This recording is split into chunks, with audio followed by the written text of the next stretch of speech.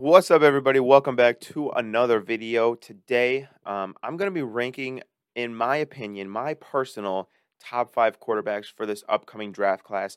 I'm trying to give you guys a lot of draft content leading up to the draft. The draft is in about a month and a week, so we still have about 40-ish days to analyze and predict everything going on with the draft. And then after that, we get into the post-draft, reviews and grades and everything.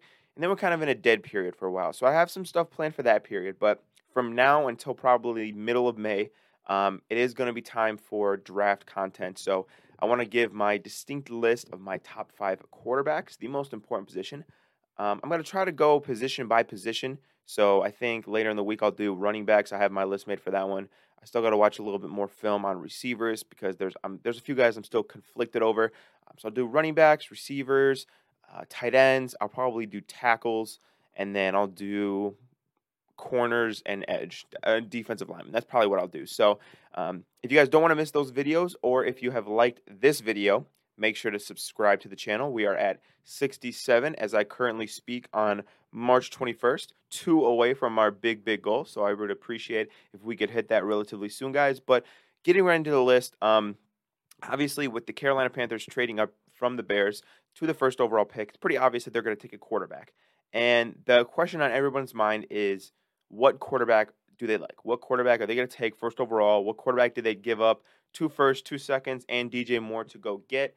And I think that the answer to that question might not exactly be the answer to who is the best quarterback. I think those might be two distinct things, but you also got to think of, when you're talking about the draft pick, you got to think about what the coach likes, a scheme fit. You got to think about personality wise, everything like that. So, getting into my top 5 quarterbacks, I'm going to start with 5. I'm going to go up the list. So make sure to stay till the end so you hear my full list. But starting on number 5, I've got Will Levis. Will Levis is a quarterback ripped straight out of a movie. If you were casting, a quarterback in a movie, you would want a guy like Will Levis. He's big, he's strong, he's handsome, he's got a nice smile. Pause. He can rip the ball. He can absolutely rip the ball. He is a good athlete. He can run. He's got a lot of things to like. He's got a lot of very great non-coachable things that are fantastic. Unfortunately for Will Levis, he struggles with a lot of basic fundamental aspects of playing quarterback. His footwork is atrocious. His accuracy is inconsistent at best. His decision making is faulty at times, and there is some concern to be had over the fact that his 2021 season was much better than his 2022 season. Now, what I will say is, he did lose a lot of players after 2021. Like, there were some offensive linemen that left. His running back left, I believe. And Kentucky is, for lack of a better term, a basketball school. So he's not exactly playing with 4- and 5-star recruits all over the place. So there was a lot of bums all over the place. And a lot of people, what they've been doing lately, they've been comparing him to Josh Allen. Big, strong kid, strong arm, good athlete. I think Josh Allen's a much better athlete, but good athlete. And, played at a school that doesn't really have studs all over the field. Wyoming, can you name one of Josh Allen's teammates at Wyoming, right? Kentucky's obviously a little bit better because they're an SEC school, but I do understand the point that, Kentucky isn't exactly known for their football team, and they didn't have amazing players all over the place. So I think that because of the success of Josh Allen and the way that coaches were able to coach out the inaccuracy, coach out, the bad footwork, the bad decision making to a relative degree, I think it's going to benefit Will Levis and his draft stock. But you also got to understand, Josh Allen nowadays is not prone to an interception. He's not prone to a bad decision.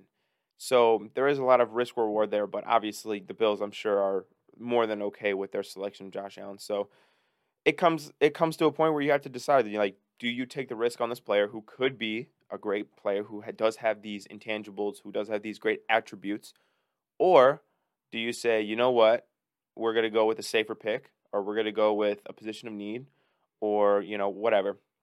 I feel like if Will Levis is going to be successful in the NFL, he needs a fantastic offensive-minded coach. That's what Josh Allen had with Brian Dable. That's what Patrick Mahomes has with Andy Reid. All of these uber talented guys coming out of school who were raw and raw is a great way to describe Will Levis. And we'll use raw to describe another guy in this class as well. But for these raw quarterbacks, you need a great offensive minded head coach. So if he can land with a good offensive mind, I think there could be good things in store for Will Levis. But if not, I feel like maybe his mechanical issues might get the better of him. Okay, that's number 5. Number 4, my 4th best quarterback coming up in this draft is a guy that I haven't heard a lot of people talking about, and I'm kind of wondering why. I mean, I get it, but I'm kind of wondering why. My 4th best quarterback in this draft class is Hendon Hooker. Hendon Hooker was the quarterback last year for Tennessee, was in college for a million years, and up until his injury this year, was the Heisman Trophy frontrunner, in my opinion. Tennessee was revitalized with Hendon Hooker. They were playing great football. They beat Alabama. That was a fantastic game. If you guys didn't watch it, um, and as you could probably tell by my sweatshirt, I'm an Alabama fan, and even I was like, that was a great game. Like that came down to the last second. Hendon Hooker made play after play after play, and beating Alabama is no joke, right? I don't think they'd beat Alabama since, God, probably I think it'd been like 15 years, something crazy like that. It'd been a long time. But Hendon Hooker's a great quarterback. The problem with Hendon Hooker, two big things that people are pointing to right now. A, the injury. He just tore his ACL. So there's always some uncertainty of how somebody would come back from that. B, his age. He's old. And some people are comparing this to the Brandon Weeden situation back from 2012, Oklahoma State. Hendon Hooker, he's an old man, relatively speaking. I think he's older than like Joe Burrow. Joe Burrow's been in the league for like 3 years. So maybe you say, oh, that shortens his prime. Oh, he gets older. But one thing I will say is quarterbacks are one of the few positions in the NFL where age isn't nearly as big of a factor. Like if he was a 27, 28-year-old corner coming into the first round, I'd be like, okay, yeah, don't take him in the first round. Running back, same thing. Receiver, probably same thing. Quarterback's a little different though because you get guys who can play well into their 30s, even in your 40s if you're a guy like Brady or Manning. So assuming that, I mean, maybe he has 10, 15 years in the league. That's a much better career than most guys have. So I don't think the age thing is as big of a detriment as some people are making it out to be. Additionally, he's had a lot of reps in college. I believe he went to Virginia Tech before Tennessee. He started in a few programs. He's played in big-time SEC football. He's got a lot of experience under his belt. Hendon Hooker, to me, is a very smart quarterback. He's a very accurate quarterback. He makes good decisions. Again, not going to blow you away with his raw athleticism, especially considering the ACL. Not going to blow you away with his arm strength. I do think he has good touch, but a lot of the things that he's graded out on are good. He's not great. He's not spectacular. He's not awful, right? And you see, like with Will Levis, I said, oh, he's got fantastic arm strength, but he's got bad accuracy and bad decision making. Well, Hendon Hooker is more of a level quarterback in that regard. He's more just kind of good across the board, not spectacular, not awful. So I would rank him as my 4th best quarterback. I'd predict that he probably goes high in the 2nd round, maybe late in the 1st round. I could see a team like the Saints taking him at like 30. Yeah, at 30. I could see the Saints taking him at 30, but I don't think he goes early to mid 1st. And I think that if you're a team in the high 2nd round, you could be looking to draft him. Like, say, for some reason, the Texans or the Colts don't take a quarterback. Maybe the Raiders take him in their 2nd round. I believe they have pick 38. Maybe they could take him pick 38. I could definitely see that to back up Jimmy Garoppolo if they take, Jalen Carter or something like that. So Hendon Hooker is my 4th best quarterback in this draft class. Moving on to number 3, the one that everybody likes to talk about, the one that everybody has an opinion on, Anthony Richardson out of Florida. Now, Anthony Richardson is, in my opinion, I've said this once, I've said it 1,000 times. He is, in my opinion, the biggest boom or bust in this entire draft class. This guy could be a perennial All-Pro, MVP, Lamar Jackson, Patrick Mahomes, echelon quarterback, or he could flame out and will never realize his true potential.